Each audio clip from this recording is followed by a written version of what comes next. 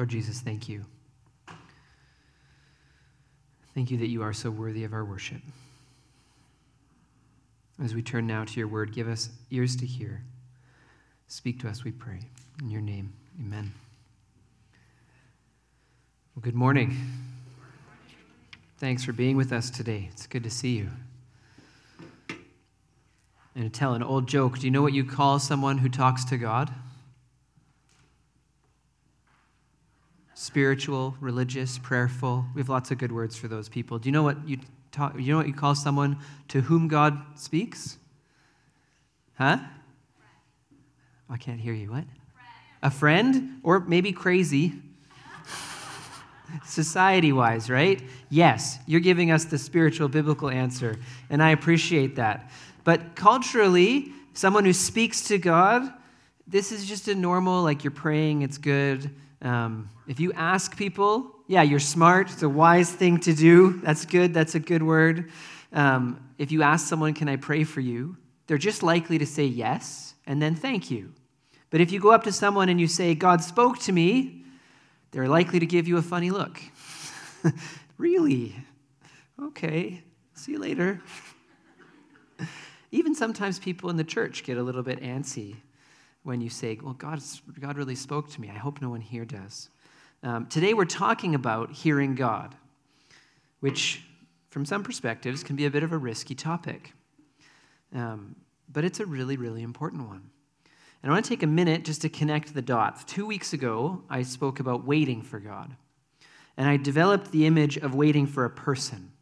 And when you're waiting for a person, your waiting is affected by the character of that person, your relationship with that person, and how you choose to prepare for that person. So if you know that they're pretty punctual and they're very faithful and reliable, you count on them being on time. And if they're not on time, you wonder what's gone wrong. If the character of that person is that they're very kind of flaky and they're not good at communication, you expect them to be late, and that's normal. If they're a person you enjoy, they're someone you know they're funny, they're the life of the party, you might look forward to them coming. But then you start talking about the relationship. If this person is coming to do an inspection and the decision they're making is going to decide whether or not your business stays open or closed, it doesn't matter very much if they're a really good person and they're super punctual. You might wish they weren't. Because your waiting is going to be filled with anxiety, because your relationship with that person is one where they're coming to make a decision that's going to potentially drastically affect your life. On the other hand, if you're waiting for a good friend that you haven't seen in a long time, your waiting is going to be filled with eagerness, with anticipation, with excitement. And then no matter what those two things do, you have to decide how to prepare. Now, those two things are going to affect how you prepare. And when I talked about this 2 weeks ago, I said we're going to leave that one. We're going to talk about preparation later in May. That's today.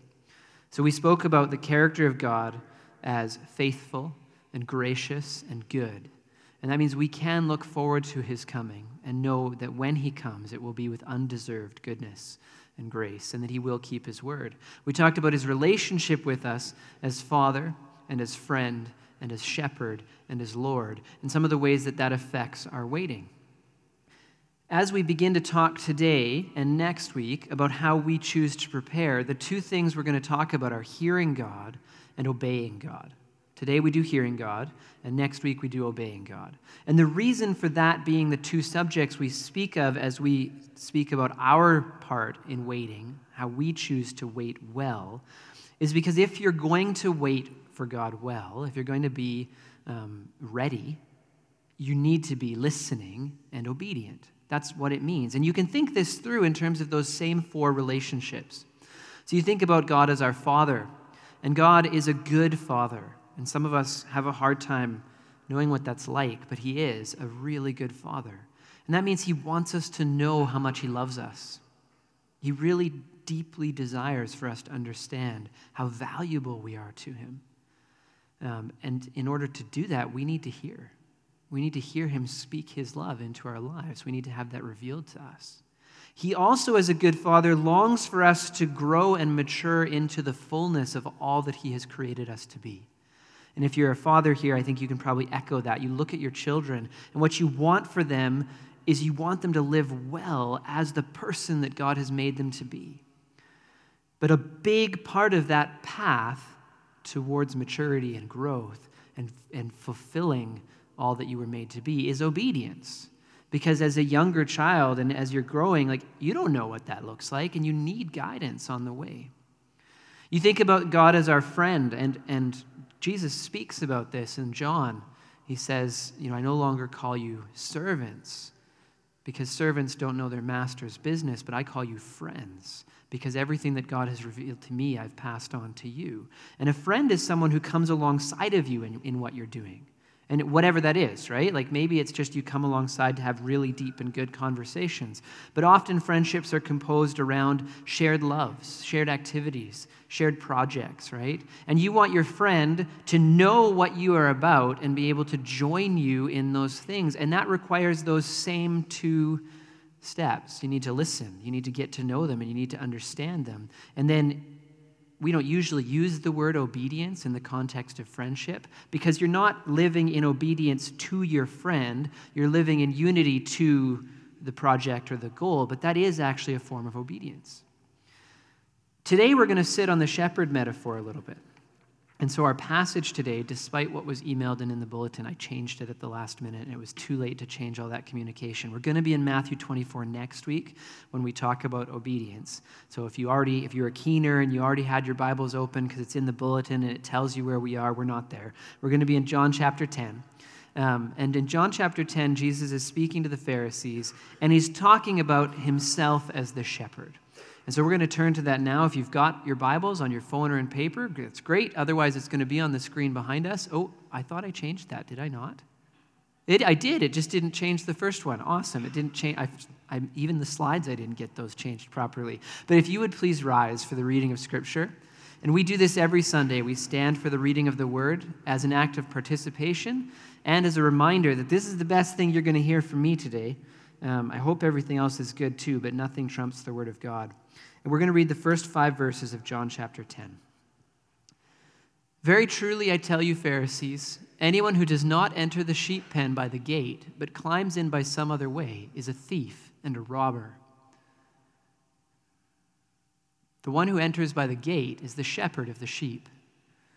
The gatekeeper opens the gate for him, and the sheep listen to his voice. He calls his own sheep by name and leads them out. When he has brought out all his own, he goes on ahead of them, and his sheep follow him because they know his voice. But they will never follow a stranger. In fact, they will run away from him because they do not recognize a stranger's voice. The word of the Lord. Thanks be to God. You may be seated. It's a great picture that Jesus gives us here, and a realistic one, too. I've never been a shepherd, but I've read about shepherds, and apparently this is quite true, like to the point where you could have multiple flocks in an enclosure, and then the shepherd can come, and he can call his sheep, and only his sheep come out. They actually do recognize his voice and respond in obedience. And the first step to this is that they know his voice. As Christians, as people walking with God, we are called into that kind of relationship with our Lord, with our shepherd, where we recognize his voice and we respond. But I know from experience in my own life and from talking to other Christians that that's a subject that brings up a ton of questions. I think most of us would love to hear from God and would love to hear from God more often. But it's hard sometimes. And it's confusing sometimes. And often you're in a place where you're like, I don't know. I think maybe I might have heard from God. Or maybe that was just me. Or maybe that's just what I want, right? And I'm convincing myself that God is telling me what I'd like to hear. Or, et cetera, et cetera. We run into all of these questions. Now, there's way more that we could talk about around the subject of hearing God than I can talk about today, just so you know. It's a big subject. My goal this morning, then, as we talk about hearing God, is to help us begin that journey. And it is meant to be a journey in which you learn to recognize the voice of God, in which you come to the point where Jesus can say the same thing of each of us that he says here in this parable, where his sheep know his voice, and we are his sheep, and we learn his voice, and we run from other voices. It's okay to not be there right away. It's okay to need to take steps. We all do, and God is so gracious in that he walks us in that path. There's so many stories in Scripture. The story of Abraham is one of my favorites, of a story of God walking graciously with somebody who doesn't know him very well at the beginning of the story. Abraham doesn't know God super well at the start. But over a lifetime, in the grace and wisdom of God, Abraham learns to recognize the voice of God to the point where, near the end of Abraham's story, God can ask him to do something that sounds completely absurd and wrong. And because Abraham recognizes the voice of God, he walks in obedience anyway. And that's the story where God commands him to take his son up on a mountain and sacrifice him. This doesn't happen. God doesn't actually want him to do that. We're not going to get into that story. It's part of the journey of faith for Abraham. And it's a hard story, kind of like this is a hard topic. So what are the starting points? I want to talk through three things this morning. Creating space for the voice of God in our lives, hearing God in Scripture, and hearing God in community. That's what we're going to walk through today, because each of these are really important starting points as we walk this journey. You can't actually get started without these three things, without creating space for the voice of God in your life, without listening through the Scriptures, through the revealed Word of God, and without the community of God around you in this. You need these things as anchors in order to walk this journey. And again, each of these three things are bigger than I can talk about. So actually, this is where I'm going to do three things, and each one has 3 points. So 3 and 3. So we're talking about creating space, and creating space has 3 subpoints. So 1A, believing it's possible. This is the first way we create space. You have to believe it's possible. 1B, creating some quiet.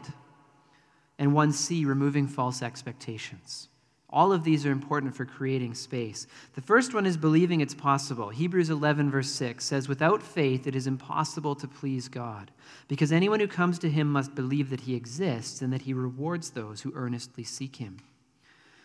Now this verse is really good news when you sink into it, but lots of us get stuck in the first half. We read, and maybe this happened to you right now. You heard me read, "Without faith, it is impossible to please God," and that's as far as you get. And you start worrying about that, and you ask all these questions like, "Do I have faith? Do I have enough faith? Do I have the right kind of faith? Am I actually going to be able to please God? What if I mess up? Right? What if I doubt?" I've said this before. Doubt is not the opposite of faith. Disobedience is. Doubt's normal. It's okay, right? But when you follow the whole verse, it actually becomes much better than this whole set of questions. Because the verse doesn't say without faith it is impossible to please God, because only super awesome miracle-working faith is good enough. Without faith it's impossible to please God because only people who can float 5 feet off the ground really have faith. Without faith, it's impossible to please God because there's no way you're trying hard enough. Like, it doesn't say any of those things. The inner voices sometimes say those things to us, but the Scriptures don't. That's not the voice of the Lord. What it says is, without faith, it's impossible to please God because anyone who comes to him must believe that he exists and that he rewards those who earnestly seek him. Your faith has to have 2 parts. And the reason it has to have 2 parts is because if you have those 2 parts, you will seek God. If you believe he's there and you believe he's good, then you'll go after him. That's it. In other words, the end result that God is looking for is that you look for him. If you look for him full of doubt, not sure how this is going to end, not sure what the goodness of God is actually going to look like, but you're looking, that is the faith that pleases God. That's where my journey started. When I was a teenager and was challenged around this and asked why I didn't believe, and my response was, I just don't know if God's real. The man who was walking with me through this, the youth intern in the church I was going to, challenged me. He said, "Well, why don't you find out?" To which I was like, okay, like how am I supposed to do that, right? He said, just read the Bible a little bit and ask God to show himself to you and pray that God would show you that he's real. It's pretty simple, pretty low commitment. I read the Bible for a couple minutes each day. I said that prayer, God, if you're really there, show me. I wasn't in a place where I knew the answers, and yet God met me in those places, and he honored that. And I think he does that with us. Like, that's the grace of God. That's enough. You don't need more than that. The other side of this, though, is that if you don't have those basic things, if I'm up here saying we need to be able to hear God, God speaks. Like, this is the truth, that God is a God who speaks. Greg came up here and shared how he spoke to Greg this weekend, or this past weekend. You read the scriptures, God's speaking all over the place. God speaks. Some of us immediately think, yes, but not to me. Well, that's going to stop you, right? It's not the truth. God would love to speak to you. He is speaking to you. You may not be hearing him, but he is. So you have to believe that he exists, that he rewards those who earnestly seek him. You have to believe that it's possible. Assuming you do believe it's possible, then the next step is going to be to create some quiet and remove some false expectations. There's a story, and I don't think it's a true story. I think it's somebody's clever sermon illustration, but it's a really good one, so I'm going to share it anyway. There's a story of two friends, and one of them, he lives out kind of more in the country, probably somewhere around Prince George. He's a hunter, he's a fisherman, he's an outdoorsman, he loves nature, and his good friend that he grew up with has moved to New York. Biggest, busiest city, loud, and his New York friend says, come on out and visit. So he goes to New York to visit his friend.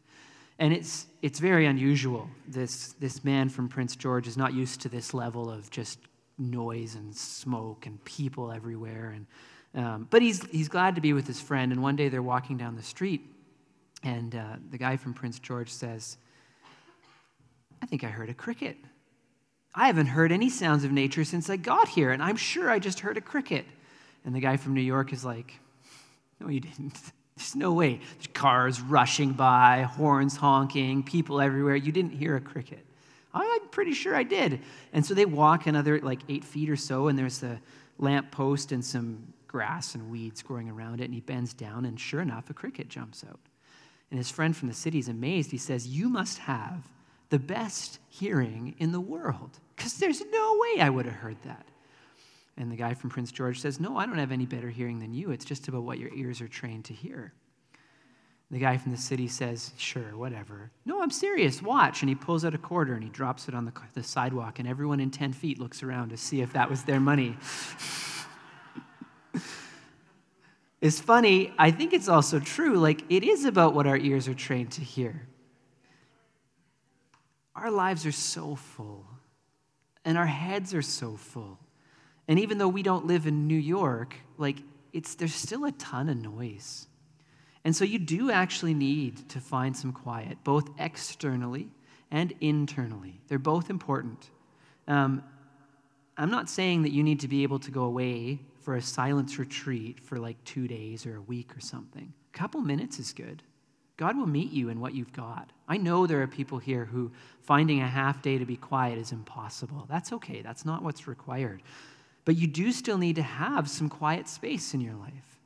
You listen to people talk about when they get ideas and when they get creativity and stuff like this. Often it's when you're in the shower, but that's because that's the only 3 minutes in your life, or 5 or 7 or 15, where there's no noise, right? Every other minute of your life is full and you can't even hear yourself think.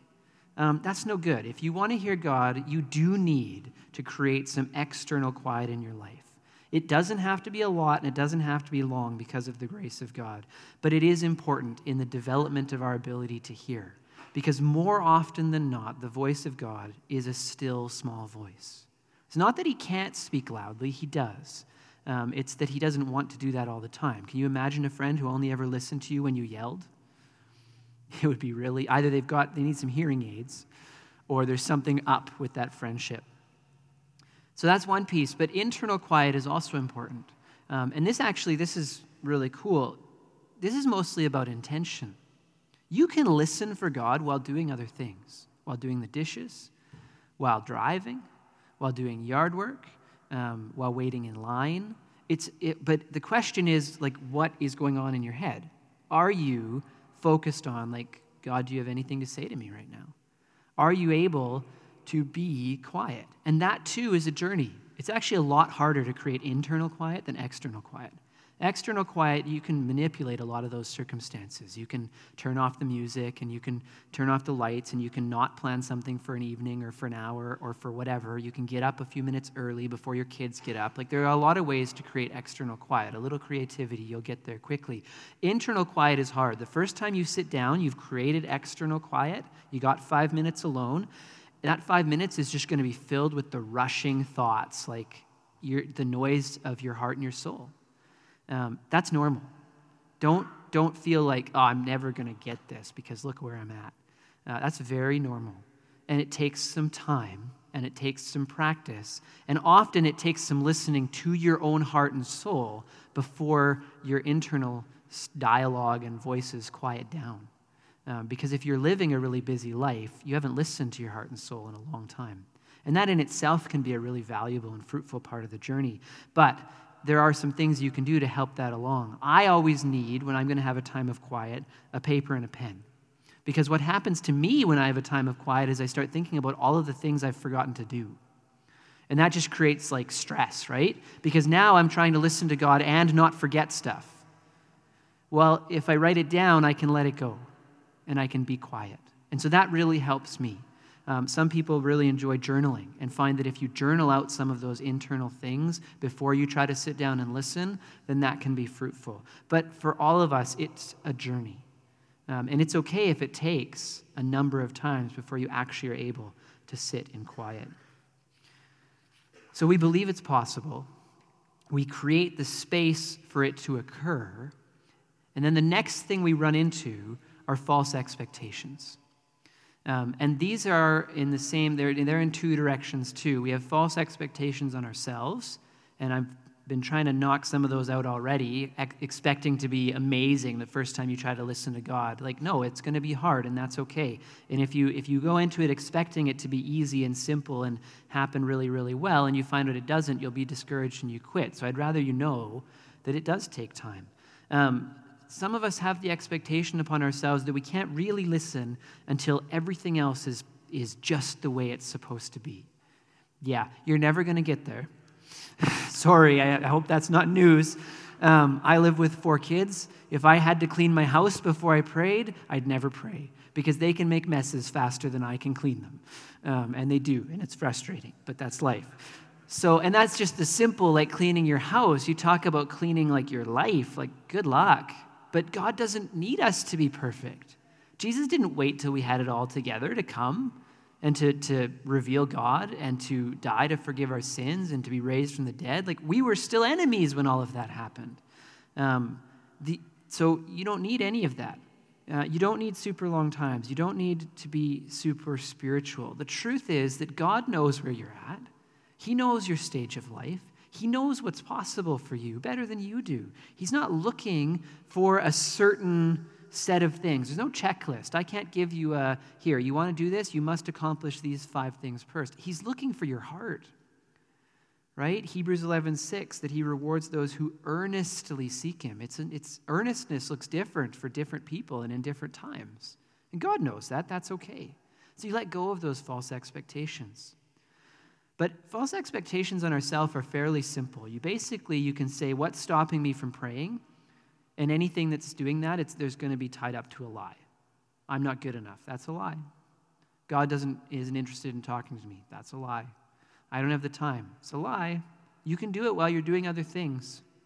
Some of the most amazing people in Christian history had to pray while they were involved in other work because their lives were too full to do it in any other way. And God met them. He'll meet you. What's harder, though, is the false expectations we have towards God. Because the false expectations we have towards God will not stop us from praying. They'll just stop us from hearing. But they may actually make us pray even more. I said earlier, as our Father, God wants us to mature. And he wants us to grow. And he wants us to become all that he has made us to be. I said, as our Father, God wants us to know his love and to return his love. But many of us, when we come and we say we want to hear God, what we really mean is that we've got a problem we want God to solve, or we've got a question that we want God to answer. And we're not interested in God as a friend or as a father or as somebody with whom we desire a relationship. We're interested in God as Google, or God as like an intervention officer who's going to step in and clean this up so that we can get on with our business.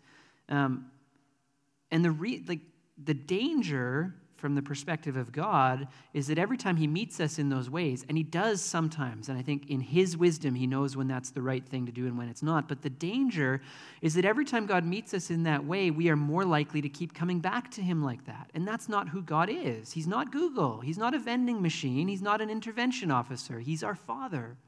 He wants to be our friend. That requires a relationship, not just a call me when the plumbing's broken, right? Like it's not the same thing. And so if our expectation is just that God will meet us in that way and we're not looking for those deeper things, we're very much limiting the possibilities. Not that God won't meet us in those places. He is incredibly gracious and loving. It's just that we won't actually get very far. Another example of this, God wants us to be responsible, maturing, faith-filled, Christ-like adults. If we're going to God and what we want is for him to give us the answer so we can escape responsibility, that God told me I have to do this, so I don't have to be responsible. We want God to guarantee our success. Well, God told me, so I know it has to work. We want God to make our plans succeed, right? Like, again, we're risking the vision that God has for us. You don't become a responsible adult by passing off all your responsibilities to other people, right? And we know this. We've all grown up, and you can probably think back in your life of that transition over years between your parents being responsible for everything and you being responsible for everything. And most of us hit a number of bumps along that road because it's a hard transition. But God wants us to walk in that way. So if we're just coming to him to avoid that, we're not going to hear very much. Another false expectation is we sometimes expect that the things God speaks to us will always be easy, or we only want to hear the easy things from God. The times when he gives us encouragement, the times when he solves our problems, the time when he works some kind of miracle. God does those things and it's really good, but just as often God needs to speak to us to turn us around, to lift our eyes out of the kind of mess we're in and hear something like, be still. Right? And that is a life-giving word, but it's also a call to a place where we aren't right now. A few weeks ago, we had some missionaries visit, and I don't know how many of you were able to come out and hear them talk, but I loved hearing Tim as he shared about his conversations with Muslims in northern Africa and how he'd be praying because he had no idea what he was supposed to say, and God would tell him to say something, and he'd be like, really? Like, I don't want to say that. How is that going to go? That's hard, and that doesn't make any sense. And he wouldn't hear anything else from God until he had obeyed. But then when he obeyed and he said the first thing, God would keep giving him instructions and keep guiding the conversation. But that is often how God works. God speaks to us, and we're like, no, I don't want to hear that. Well, sorry. If that's where God's at, then that's where you need to talk to him. And it's not because he's stubborn and he has to have his things his way. It's because he actually knows that's what we need. We need to be in that place. And so there needs to be an openness. I think in all of these things, all of these false expectations, the answer to these is an openness to the ways of God, where we come to him, yes, with our own stuff, because you can't come to him with any other stuff. And he wants to hear our stuff. There's nothing that you can't bring to God. But in the midst of bringing your stuff to God, you still need to be open to, God, what do you want to say to this? Where do you want to lead me? And I've had both experiences where I've come to God and I'm like, God, this stuff is heavy and I don't know what to do. And he meets me right there. And I've had other times where I come to God and I have all these things I need to deal with. And God's like, actually, those aren't the things you need to deal with. You need to be over here. He's always right. It's shocking. We say that and we chuckle, but how often do we act differently? So in all these ways, we create space to hear the voice of God. We believe it's possible and act accordingly. We create quiet in our lives, externally and internally. And we become open to the ways of God and let go of some of our expectations. Because some of them are revealed. We know God is good and gracious and faithful, and we can rely on those things. We can rely on his promises. Having done that, the next thing to do is you got to bring the Bible into this. You got to bring the scriptures into that space of listening, right? Because all of those things I just talked about, they're going to create a space of listening in your life. But you don't just listen to anything. The scriptures are what train us to recognize his voice within those spaces of quiet. And so we turn to the scripture, and we turn to it as a place where we can get to know God, a place where we can have ourselves lined up with him, and a place where he can speak. And this is why we read the Bible. Anyone who's been in church for any amount of time knows this is an important book that we encourage you to be reading daily, not just when you come to church on Sunday. Talk about this as the word of life. When you turn to read scripture, though, it's going to be a very boring and dead activity if you don't have an understanding of why you're doing this and where you're going with it. If you're just doing it because it's something you should do, it's not going to work very well. You probably won't actually be able to. And many of us struggle to read our Bibles regularly, and I don't think that this is the only reason you could struggle, but for a lot of us, it's because it doesn't actually connect to anything. Why do I do something that doesn't connect to anything? That doesn't seem to make a difference? That doesn't, okay, I read that, now I go on with the rest of my life, and all I've done is lost 5 minutes or 10 or 15 or whatever. It should be more than that, because what you're doing when you read Scripture are those three things. It is the place where we get to know God. The Bible is the history of God speaking and working with his people. And it allows us to begin to recognize his voice because he doesn't change. So the character that is revealed as he speaks to Abraham, Isaac, and Jacob, as Jesus speaks to the 12 apostles, as Paul writes these letters to the churches, as the prophets declare the word of God to Israel, he's the same God. And so you can actually, in here, as you become familiar with this word, you learn the sound of his voice. You learn the flavor of his voice. There's no way to avoid mixed metaphors here, because we're not talking about a person who speaks to you like I am with a mic and all this kind of stuff. We learn the sense of his presence. And we can hold up our experiences to the scriptures and say, does this line up? So a great verse for this is in Galatians. It's the fruit of the Spirit. Paul says the fruit of the Spirit is love, joy, peace, patience, kindness, goodness, gentleness, faithfulness, and self-control. And you sit down to listen, and you get this urge to just totally let loose and lose control. Well, probably not the voice of God, right? The fruit of the Spirit is self-control. You start to get this sense of you know what? I'm just going to abandon my commitments. God is faithful. He's not the one leading you to be unfaithful. That's something else going on there, right? And you can hold up your experience and say, okay. And one of the really cool things that lets you do is it actually lets you move forward in the midst of your doubt. So you're trying to listen to God, and the face and name of a good friend comes to mind who you've hurt recently, and you start to think, oh my goodness, I need to apologize. Well, now you think, was that the voice of God, or am I just knowing what I should do? You know what? You can move ahead thinking, it might be the voice of God, let's see, because it lines up with the character of God. God is a God who urges us into forgiveness. And so you can walk in that knowing that whether or not that was God speaking to you, you're doing a good thing, and that he will meet you in the midst of that, especially if it was his voice. And it's really cool when you actually get to start to do that, because what typically happens when it's the voice of God urging you into those things is that it's better than you expected. You go to that friend and you ask for forgiveness, and suddenly you find your friendship is deepened, or that your friend had things that they needed to say to you as well, and there's healing in that relationship, and it's way better than you thought it could be, and then you step back from that and you say, that was you, God. And now you have an experience of hearing God's voice, and the next time that happens, you've got more of a basis to keep going, right? And all of this because you've been in the scriptures, and you've begun to recognize and know the voice of God. The other way the scriptures teach us and speak to us, however, is they speak to us about ourselves.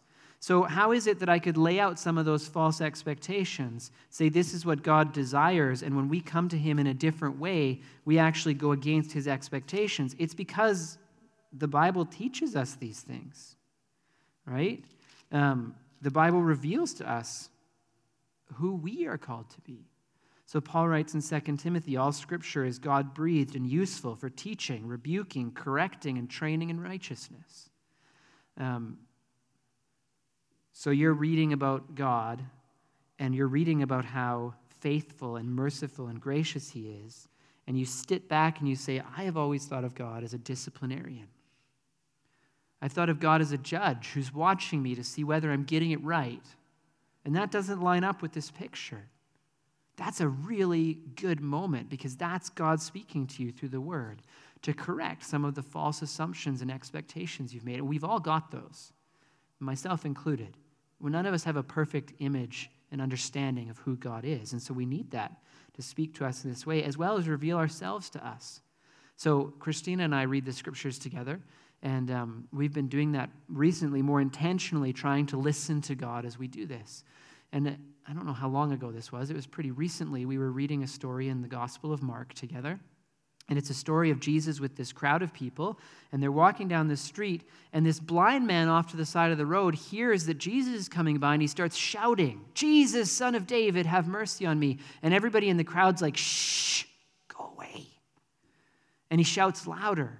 And then Jesus calls him over, and Jesus heals the blind man. He restores his sight. And we're reading this story, and we're imagining this story and imagining where we were. And Christina gave me permission to share this. And Christina imagined herself in the crowd, and she was one of the people who was uncomfortable with this blind man. And God spoke to her in that, saying, I want you to have deeper compassion. I want you to see people with my eyes and with the love that I have for them. And that's one of so the Bible reveals ourselves to us and where we're at so that we can be guided and corrected. And then God does speak even more personally and directly than these kind of teaching modes, where we're reading the Bible and a word jumps out to us, or a phrase, or a sentence, where we're reading the Bible and be still, and it's like, oh, that's a word God is speaking to me right now. And as you grow in your creating quiet and creating space, and you grow in your recognition of his voice, that happens more, where things come out and you're like, I don't know why I read that, except, wow, God, you really just spoke to me in that. And you can come to the Bible to expect that. Not all the time, not in the sense of every time you read it, but looking for that and asking God to do that with you. So we create space for the voice of God. We turn to Scripture to learn to recognize and to hear the voice of God. And we do this in community. Community is really key here. This is not a journey we walk alone. There's a number of reasons for this. There's real value in having multiple people listening and checking, because God speaks to us together. So you sit together and you're trying to discern where the Lord is leading you, and you read some Scripture and you're praying and you look to each other and you say, what did you hear? And you start to share where God is meeting you, and it's encouraging and it's eye-opening and it's correcting, and together you get further. Another really valuable thing in this is to have people who are further along in the journey with you, who can say, actually, that doesn't sound like the voice of God. Or, and I love when I get to do this with people, do you realize that was God? Because that's such a cool thing, and often that's in hindsight, where someone will come and they'll talk to me about kind of where things have been going in their life and what's happening, and then I get to sit back and I say, do you realize that in the story you just told me that God's hand is visible here and here and here and here? And it's always like, that is amazing. And I have people, don't get me wrong, I don't get to do that with other people because I'm so awesome and discerning. When it's my life, I usually need someone else to point it out to me too. It's because in the living of it, we're often so focused like this that we don't take that kind of step back and look at where we've come from and see oh, that's where God's been at work. That's a really cool thing to be able to do for somebody. So we need those people in our lives to point us the right way. I love the story of Eli and Samuel. And Samuel's this young boy, and he's in the temple, and he's serving, he's training up to be a priest he ends up being a prophet. He's lying in bed and he hears someone calling him, Samuel, Samuel. And he figures it's Eli. He runs out to Eli. He says, I'm here. What do you need? Because he's kind of like a servant. And Eli's like half asleep. I didn't call you. Go back to bed. Goes back to bed. Samuel jumps up, runs to Eli. What is it, Master? I'm here. And Eli's wise. He says, this is probably God calling you. Next time you hear that voice, say, Lord, your servant is listening. And so he goes back to bed, and God calls him again and speaks words of prophecy that he's supposed to pass on. But he needed Eli to say, that's the voice of God, right? We need that. And then, lastly, God actually does have a long history of working in community.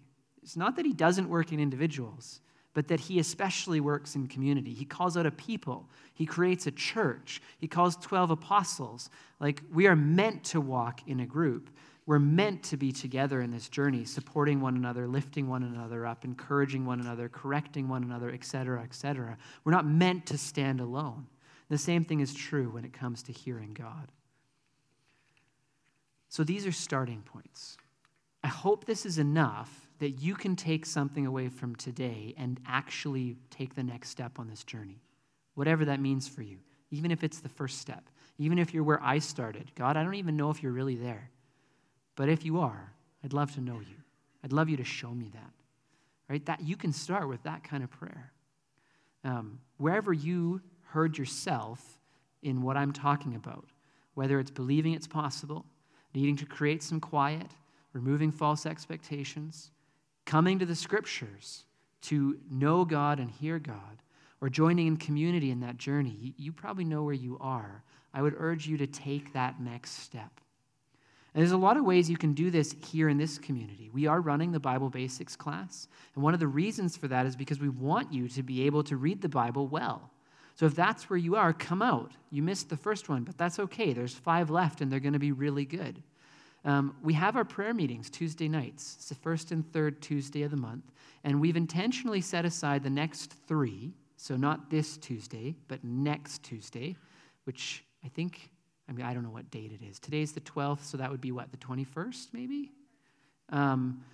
Anyway, it's Tuesday, next Tuesday at 7 o'clock in the hub. And we've intentionally set them aside as prayer basics. We're still going to be praying for one another and have a prayer meeting, but we're going to open those prayer meetings with a brief time of, let's assume there's people in this room who have some questions and who aren't very far along in the journey of prayer. And even if that's not you, it'll be a good time to be refreshed and to join in a community of prayer. And those are just 2 ways you can join in community. There's lots of the other ways that you can actually take those steps on your own to create quiet or to study the Bible, et cetera, et cetera. So I leave that to you to discern and ask and decide what's next for me. But do that because God is a God who speaks and he wants to meet you in that place. So let's pray. Lord God, I thank you that you are a God who speaks. I thank you for your goodness and grace. I thank you that you meet us where we are. Not because you want to leave us there, but because you long for us to walk further into your love and into who you've made us to be. So lead us in that journey, Lord, of waiting on you and of hearing you and of listening to you and of obeying you. Be with each of us as we take those next steps. May you meet us in power and in grace. In the name of Jesus we pray. Amen.